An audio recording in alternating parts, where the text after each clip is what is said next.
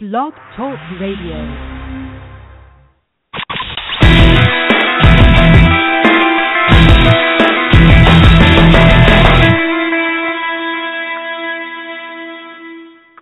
Good morning and welcome to NJSBA's Blog Talk Radio program, Conversations on New Jersey Education, a program dedicated to creating a conversation among those of us in the education community and beyond on the important education issues of the day, and a conversation that brings state leaders to you, and I hope that you all feel free to join in the conversation.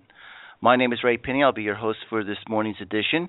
Today, as normal, we will not only be taking your calls, but we also have our chat room open. This gives you two vehicles in which to participate. I am a little shorthanded, though, today, so my switchboard operator's not in, so I'll be doing both. But if you have a question and you want to call in, you dial 1-347-989-8904, and then you press number 1, and that will indicate in the switchboard that you have a question. I will put you on the line. I'll probably identify you by your last 4 numbers of your telephone number. Or if you're in the chat room, you can just type in a question. I will look at it and try to get it over to our guest today. It's January, and at this time of the year, normally right after a state of state, those of us in education and in government start to look to the future because that's when the governor gave his state of the state. And we just try to prepare for what the year is ahead.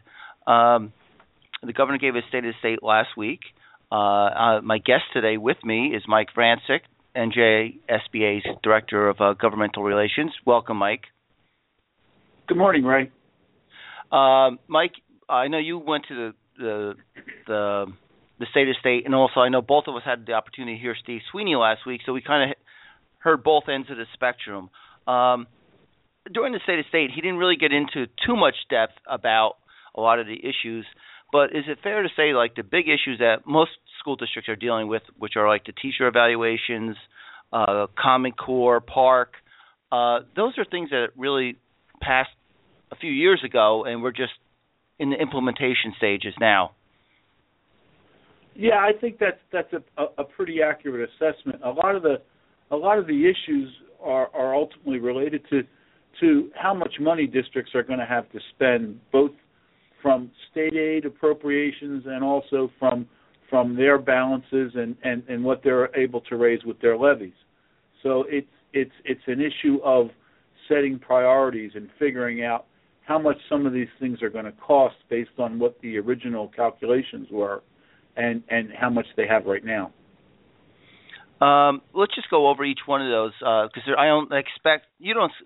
Do you expect any legislation in the area of Park or Common Core that the governor would sign, or even teacher evaluations? I know we've been with teacher evaluations. We keep changing some of the regs, but in the original Teach NJ Act, there was a provision that would have required that the new assessments, the Park assessments, would have been used to bring about 30% of the teacher evaluation.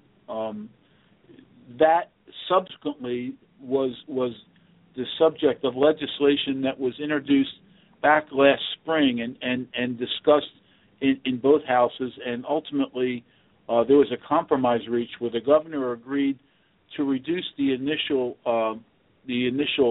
percentage to 10%. And he created a study commission, which is in the process of scheduling public hearings to further discuss this. So right now, Park will be used as only 10% of the teacher's summative evaluation. And these things are probably over the course of the year we will be discussing them. But as for current legislation, there's nothing new to change any of that at the moment. I mean, no, not right now. The bill that was introduced that would have slowed down the implementation of Park and eliminated the use of the assessment for teacher evaluation, at least in the short term, is still pending. And unless there isn't a satisfactory arrangement devised by this study commission, it's unlikely that legislation is going to move forward. We're literally weeks away from the implementation of Park, so that probably won't get slowed down. The discussion about how much, if any, of the test results will be used for the teacher evaluation could still be legislated, but it doesn't seem likely at the moment. So it probably would be after the park test and I guess the results and the impact, we might see some action depending on what happens with the park results. Yeah, I mean, I think it's possible. I think that the solution that's been worked out between the governor's office and the legislature is essentially this study group, and the results that they come up with based on public input they're now seeking, and the deliberations that they've engaged in for the last several weeks will dictate what happens later on. But I don't think there will be a legislative intervention at this point. You indicated earlier about the state aid. The governor in his State of the State did reference that he has given historic state aid numbers to schools the past 4 years. What's the outlook for this year? I mean, I think right now it's very difficult to speculate. We haven't heard a lot from the Treasury Department about where the state's revenues are. Back in the fall, there was some minor bumps. The shortfall that rolled into this year from last year was increased from roughly $300 million to nearly $600 million. So that reduces current surpluses in this year. Right now, I guess everybody's really waiting on the final numbers for the Christmas shopping season and what the sales tax revenues were. That's the state's second biggest revenue, and then the income tax revenue, which really isn't final until April 15th, is the biggest single revenue, and that's what largely funds state school aid.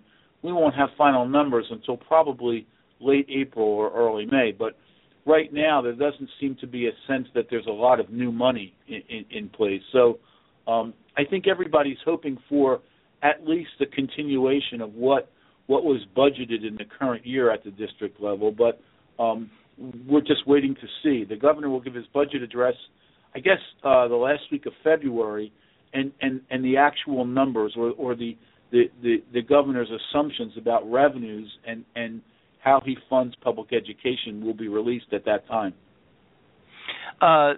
Does the governor, in putting his budget together, is it there's two questions I want to ask you. One, is there an obligation to fund the pension somewhat, make more contributions to it? I know he had to pull out of that last year.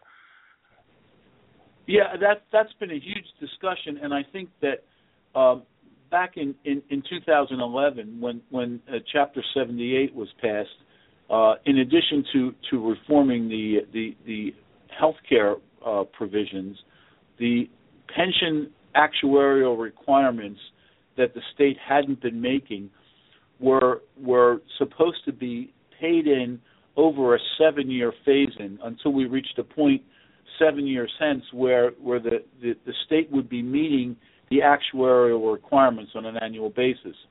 That worked for the first year or so, and then the governor, because of revenue problems, opted not to make all those payments. So right now there's somewhere between a $2.4 and $2.6 billion looming payment for last year and this year, and it remains to be seen what will happen moving forward.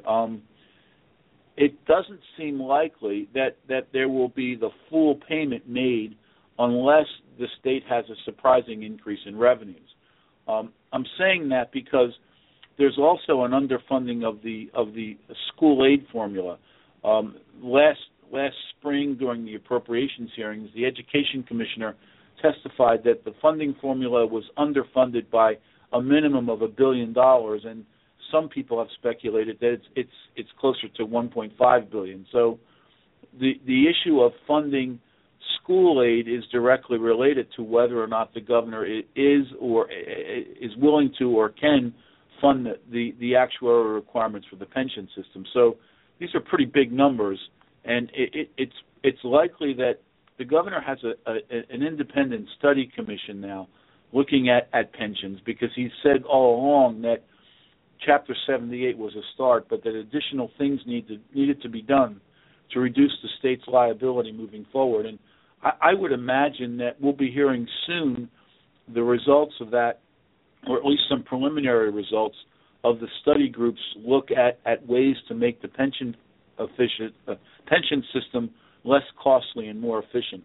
What those recommendations will be, I can't speculate on, but I would imagine that those recommendations would come out somewhere around the time that the governor gives his budget address.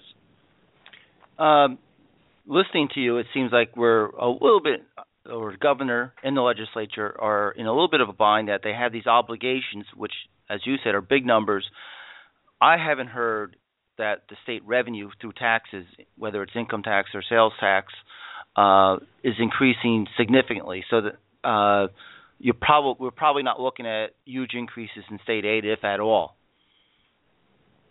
Yeah, I would tend to agree. I mean, I think it's interesting because the pension payments and school aid are intertwined, because the state spends somewhere between $11 and $12 billion on school aid in total, but $3+ billion of that is really sort of indirect state aid, because it's payments made by the state on behalf of local districts, and a big chunk of that is money that the state pays for the employer's share of the teacher's pension and annuity contribution.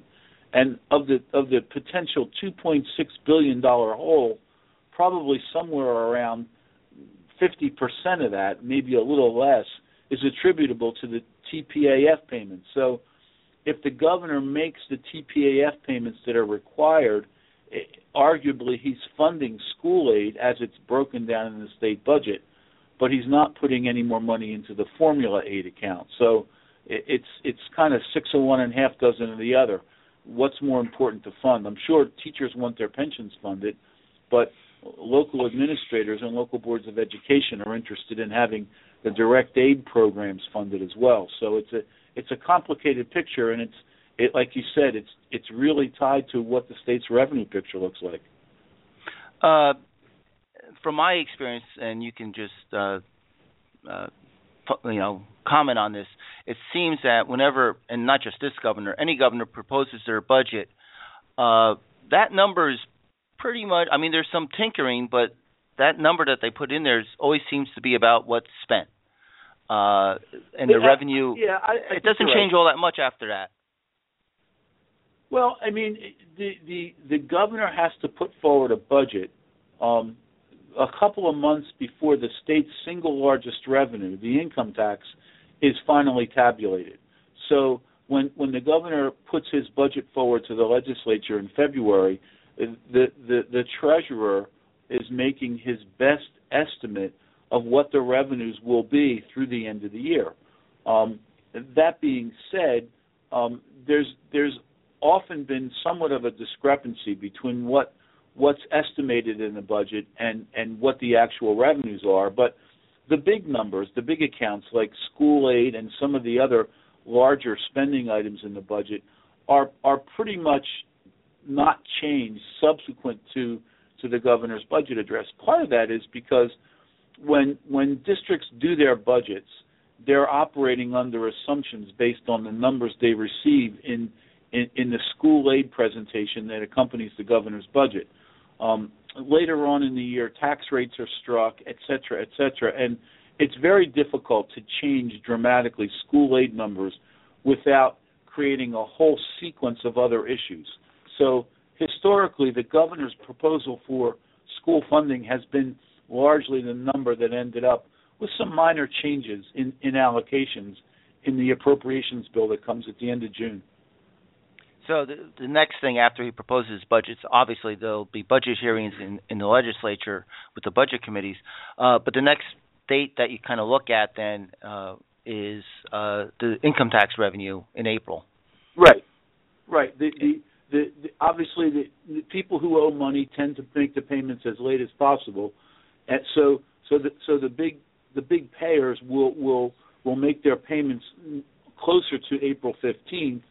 And the Division of Taxation and the Department of Treasury does a true up. In other words, they look at what the final collections were after April 15th, and then they can compare that number to what they estimated the collections would have been earlier in the year, and that information becomes available usually somewhere around the early part of May, the first or second week of May. And that's also about the time that the appropriations hearings conclude, and then the legislature is tasked with taking the governor's budget and putting it into the form of an appropriations bill.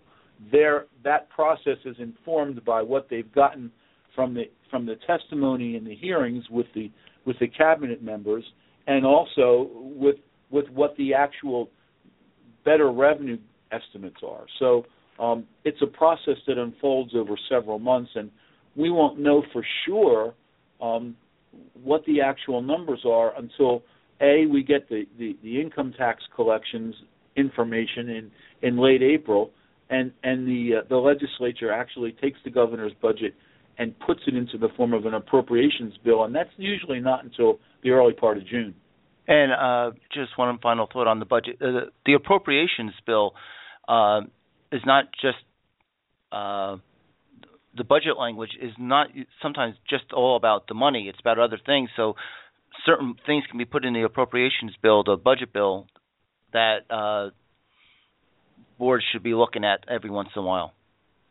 Well, yeah, I think the important thing to know is that the appropriations bill is sort of an omnibus kind of a bill that the legislature has the ability to sort of supersede what's in statute with language provisions that get inserted into the appropriations bill. You'll see a lot of things that say, notwithstanding the provisions of, and they cite chapter and verse of statutes and regulations, this is how we're going to handle these spending items in the year that follows. That language is in effect for the year in which that Appropriations Act covers. So there are opportunities within the budget process to allocate in a different fashion than statutes necessarily say how much money is going to be programmed into various spending areas, and also in deference to the provisions of the statute that say the formula shall work in certain ways. There's the ability to change those allocations with the language provisions. So yeah, we pay close attention to that stuff as the appropriations bill is put forward in early June. Going to the state, he didn't really spend a whole lot of time on education, but the one issue that the governor did kind of point as an issue that he would like to bring to the forefront was choice and the Opportunity Scholarship Act. You and I both saw Senator Sweeney, and what indication did he give that he thinks it'll move? Well, I think he said pretty matter-of-factly that the Opportunity Scholarship Act won't be voted on in this legislative session.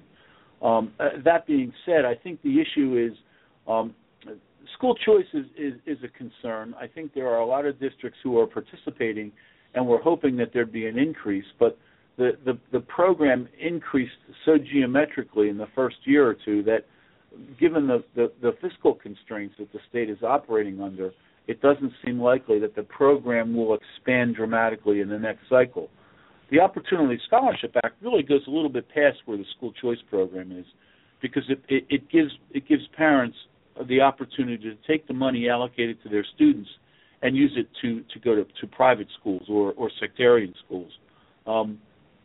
It also potentially would divert a substantial amount of money over time from some of the sources of revenue that the state would use to fund the budget and school aid in particular. So there are problems with the Opportunity Scholarship Act that we pointed out early on, and we haven't supported the bill and will continue not to. So we were pretty happy to hear what Senator Sweeney said. Yeah, because if the Senate President kind of indicates he's not going to post it, I guess that means it's not going to move. That pretty much means it's not going to go. That's right. Senator Sweeney, I'll switch a little because he did have some comments on some other issues, and I just want you to follow up on that. He had some concerns with the salary cap, but he thought that keep going. You can tell what his thoughts were. Well, I mean, I think he said that he sees it as something that was a mistake. It hasn't generated the kind of cost savings that some people thought it would. More importantly, it's taken experienced superintendents and sort of chased them out of the state.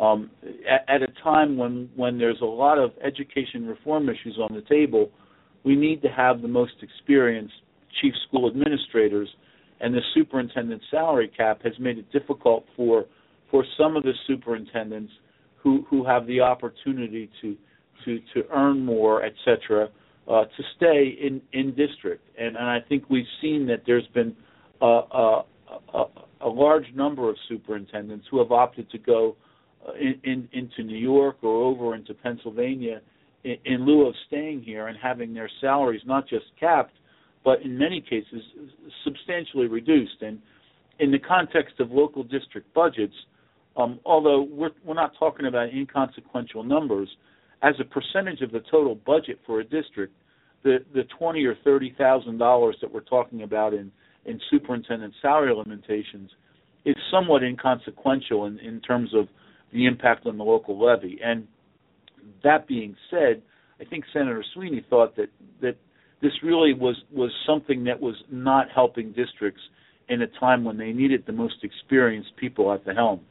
So he thinks that this is something that should be rescinded, and he actually talked about the possibility of getting legislation passed and sent to the governor to do such a thing. Whether or not that would be approved by the governor remains to be seen. But our research certainly has indicated that the superintendent's salary cap hasn't really helped districts in the context of conserving their costs, and if anything, has made it more difficult for them because in many cases they've hired interim administrators who, although doing good jobs and so on, are only there for 2 years, so don't have a long-term commitment to implementing an education reform plan. So it's really sort of thrown a monkey wrench into district operations, and Senator Sweeney's perspective is we shouldn't have done it. And I think he indicated that there might be a legislation, as you said, but that he didn't think that he would have the veto proof to override any veto by the governor, which is what he thinks will happen. Yeah, I mean, I think he indicated that some of these things would occur pretty much on party lines, and so because the Democrats don't have the numbers in either house to override a governor's veto, they can pass legislation basically and make a statement about where they are on this, but it wouldn't overturn the law because of the fact that the governor will likely veto it. But I mean, that's all speculative. It's possible the governor could rethink this. I don't know. I mean, he's made it pretty clear he thought it was a good idea when he did it, and I haven't heard anything that would indicate that he's changed his mind. But in the context of all the other issues out there, it's really hard to speculate. And the governor also made a statement, and I think Sweeney confirmed this, is that while the Democrats might support a millionaire's tax, any type of income tax he would veto. Yeah, I mean, I think he's made it clear, and abundantly so, during his tenure as governor, that he is not interested in increasing the income tax.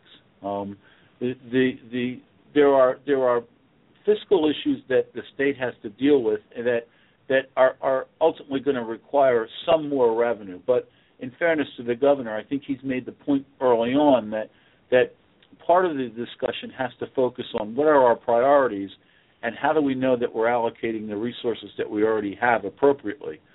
So, I mean, there's going to need to be some compromise here because it's very possible that the state's revenue stream isn't adequate to cover its costs. In fact, some people would argue it's clear because they're not able to fund the pension scheme, et cetera. But that being said, the other side of the equation is what are our priorities and how do we allocate resources? And I think that's going to be a longer-term part of the discussion in terms of what we do with the money that we currently have. I think the increase in revenues that the millionaire's tax or the so-called millionaire's tax would generate wouldn't even cover the entire amount of the pension shortfall. So that's only part of the equation in terms of dealing with some of the fiscal problems the state has to address. And there's been a lot of press recently about the need to refund the Transportation Trust Fund, to reauthorize the Transportation Trust Fund, which helps the state to leverage the maximum amount of money from the federal government for highway construction and maintenance. So, I mean, that's another huge issue that is looming that may require some compromise on the part of the governor and the legislature in terms of revenue increases. And with that on the table, it's hard to say that there's going to be a discussion about increasing other revenue streams as well. So it's a complicated picture right now. Are there any other issues that are like moving under the radar that boards might want to be aware of? Sometimes there's. Keep going. I think the one issue that not all boards are focused on at the moment is the fact that the other part of the equation I mentioned earlier, Chapter 78, the legislation that was passed in 2011 reformed the pension scheme, but it also reformed the law that stipulates what the health benefit contributions have to be. For those districts who have contracts that are expiring and or are in Tier 4 or the phase-in of the health benefits contributions, in this cycle, in June of 2015, the requirement to pay more than 1.5% of the health benefit contribution sunsets, and it's now subject to collective bargaining. So I think that as districts enter a point where they've reached the phase-in of the fourth tier of the health benefit contributions, and they're in the process of negotiating contracts that go beyond that period, there will be a lot of discussion, I'm sure, at the bargaining table about what the health benefit contributions should be. And that's a big issue that is sort of under the radar screen somewhat, because districts have been able to save substantial amounts by virtue of increasing the copay for health benefits. And if they're not successful in negotiating the continuation of those copays, that creates a revenue drain on their budgets that they're going to have to address by making adjustments in their spending plan somewhere else. So that's the kind of thing that I think we're going to be following very closely. And although it doesn't impact all the boards right now, eventually it will. So it's something that everybody should be aware of. Yeah, and we'll actually be doing probably a blog talk program just on that, on the preparing for negotiations for our listeners. Before I move on to political speculation a little bit, we talked about the veto in terms of superintendent salary caps, but sometimes the veto has worked to school boards' favor. Subcontracting has recently been passed, not recently, but has been passed in the legislature, but that's been vetoed. Is that going to come back again? I think that it probably will, considering that it's come up in several of the last legislative sessions consecutively. The idea here that local boards of education would have some substantial restrictions on their ability to contract out for cafeteria, janitorial, housekeeping services, etc., is one that's problematic for us. I think that, in fairness, I don't think any board necessarily wants to reduce the workforce and contract out for services, but the districts that have done so over the years have done so in order to maximize the amount of money they could spend in the classroom. So the legislature has been inclined to pass these bills, and this governor has consistently vetoed them. I see no reason to believe that won't continue as we move into the next legislative cycle. One of the things, and the governor kind of joked about it in the State of the State, is that he'll be back next year at the State of the State. There obviously, I think the political undercurrent was, is he going to run for president? I think most observers are thinking that he might. But did you get the indication that he's staying in as governor with that one line he put in there? The way he said it, he said, "I'll be back here next year doing this speech." So I mean, that doesn't mean he is or isn't running for president. It's almost a separate issue. I think there was a lot of speculation early on that if the governor decided to run for president, that he would step down as governor and devote his time, full time, to a campaign for the presidency. I think recently he's made it pretty clear that he has no desire to step down from his position as governor. The statement that he made at the State of the State address could be interpreted in many ways, but I think that on face value, it sounds to me like if he does decide to run for president, he sees no reason to leave his office of governor early. Things may change, and we can't speculate 3 months or 6 months into the future as to what might happen. But right now, it seems like if he's planning to run for president, he doesn't see being a governor as an impediment. And in fact, I think he's made it very clear he enjoys this position and intends to serve out his term. So he'll be governor, all other things being equal, into the beginning of January 2018, because the gubernatorial election in New Jersey is always the year after the presidential election. So the election for president is in November of 2016. The gubernatorial election is 2017, and the new governor that's elected then would be sworn in January of 2018. If the governor runs for president and wins, then he'd obviously be leaving a year early. But I mean, it's far too early to speculate on anything like that. So right now, we have to assume that all things being equal, the governor's going to be here at least through the next cycle, perhaps not any longer than that, or perhaps through his full term. It all depends on what happens nationally, and I mean, I can't even begin to speculate on that.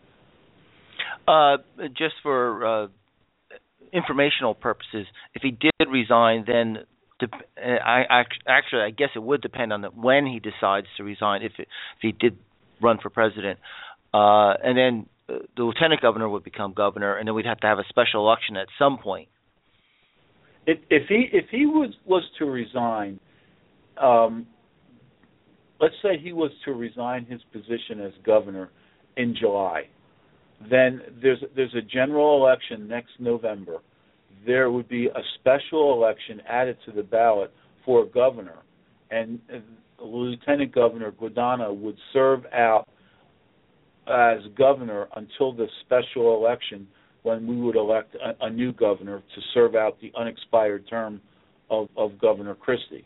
But it all depends on when and if he leaves. If he leaves in anticipation of running for president in 2016, and he leaves in early 2016, then the lieutenant governor would serve out the term of the governor until the general election in 2016. So the idea that there's a special election looming is only contingent on the governor leaving before his term expires. And right now it's way too early to say that. Yeah. But if it does happen, I'm sure there will be a lot of conversations on that. I have to go back to... Will. Yeah. I will. I forgot to ask you one question going back. In the previous last year or so, there seems to have been a lot of talk about charter school legislation and reform, looking at how they're approved and all that. Is there anything on the horizon? I've heard a lot of discussion, but I haven't seen anything moving through the legislature, at least quickly. Well, yeah, I think you're right about that. Senator Ruiz has a bill on the Senate side, which she had introduced and had a hearing for discussion purposes only back in November, and there's been no further discussion about when or if that bill would be posted for a formal hearing to be released for a vote in the full Senate. On the Assembly side, Assemblyman Dignan had proposed for introduction a bill to reform the charter, the original charter school law, and Assemblyman Singleton had also introduced a bill to make some changes in the charter school law. We've had some meetings with both of their staffs to talk about some of the concerns and some of the issues that were raised in those bills. But right now, I don't believe that either of these bills are going to be moved quickly, although it's quite likely that there could be a charter school reform bill posted before the end of June of this legislative session. So something is looming in the short term, but we have no information as to a specific time frame. Probably something within the next several months, but right now it's purely speculative. Certainly, the legislation that's out there, I think we could largely support, but there are some issues that were raised in the past about some of the aspects of charters that neither of these bills at the current time will address. The idea of having a separate authorizing panel is an interesting one. Whether that would lead to an increase in the number of applications, etc., hard to say. And the Department of Education would have to weigh in on with their thoughts about some of the amendments that have been proposed as well. But absent a formal hearing on any of these bills, we haven't heard from all the players yet. So there's still some time to go before any of this happens. And it seems that two more things on this charter school. It seems that none of these bills are going to really look at how charter schools are funded, correct? Well, yeah. I mean, I think the idea that charter schools siphon off a substantial amount of money that the students who leave districts to attend charter schools are allocated has been a long-standing issue for us. I mean, we've tried to figure out a way to work out some compromise. I think that there are issues related to providing resources for charters for facilities that remain to be addressed in a clear fashion, and this whole issue that was created by the original charter school law remains largely unaddressed in the proposed bills that I've looked at. That will be the major thrust of the discussion if the bills are posted for a formal hearing, I'm sure. So the consensus, seems to be that the original charter school law, which is, I guess, is 17 years old now. Roughly, yeah. Probably needs to be modified. I think there seems to be agreement on that, but how to modify it, people are just coming at it from different angles. Yeah, I mean, I think a year or two ago there was a lot of discussion about the whole concept of virtual education and online schools and virtual charter schools.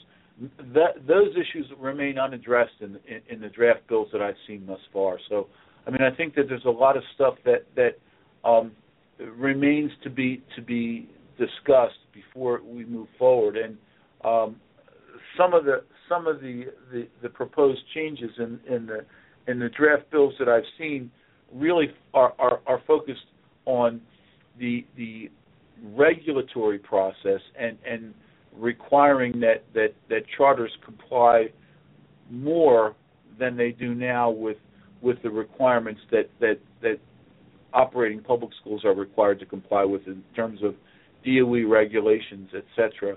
And I think that the idea of separate authorizers is one that the verdict's not in on. I think the process under which the commissioner has final say, from my opinion, seems to have worked fairly well. I'm sure that there are people out there who think otherwise, but that's going to be another part of the discussion as we move forward. Okay, as we get towards the end, is there any issues that you think board members should just focus in on, or what should be their focus outside of the budget? I guess the budget would be the most important thing. Well, I think right now, going into a time period when resources are tight, I've had conversations with several board members in the last few weeks, and I think that it's important for boards to look at their resources and their allocation of resources with the assumption that they're probably not going to have everything that they want. And that being said, it's important for boards collectively to work with their superintendents and their administrative staff to really have a good sense of what the district's priorities are. Because if you can't pay for everything that you want to pay for, you need to make sure that you've allocated resources in a way that reflects the things that are most important to you. I think that the whole idea of a strategic planning exercise that focuses on spending priorities is an important one right now, because we've just had an election in November, and there are a lot of new board members across the state. I think a good way to sort of get up to speed on district spending is to have the conversations about what are the priorities and what are the most important things districts need to do. I think there are a lot of costs that are attached to some of the education reform initiatives, like the new testing and the technology costs associated with that. We're still in only the beginning stages of implementing the TeachNJ teacher evaluations and the costs associated with those.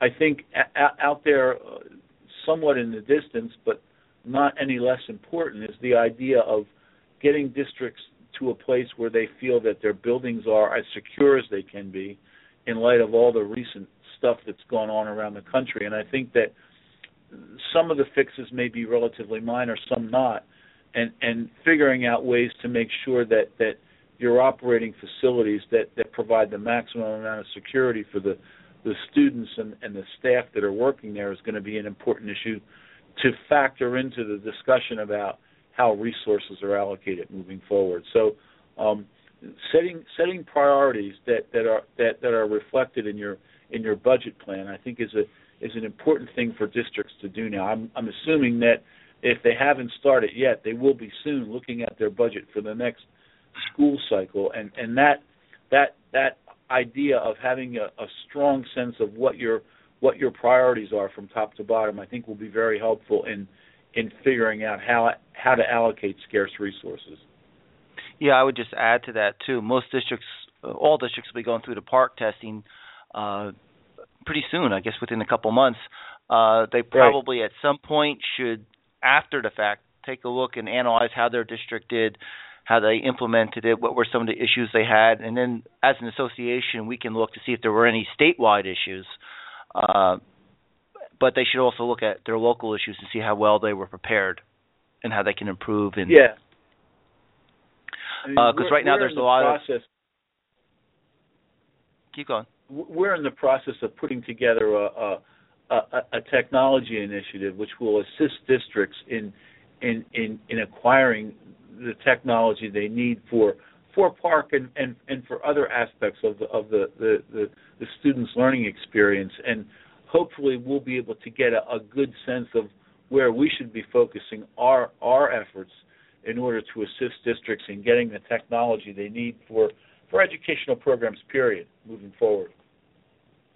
Okay. Mike, I'd like to thank you for joining me on this program. Thank you. Thank you.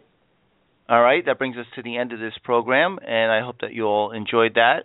And as we discussed, keep looking in the future, and I think there will be some issues that we have to deal with very quickly as the budget proceeds. And have a good day. Thank you.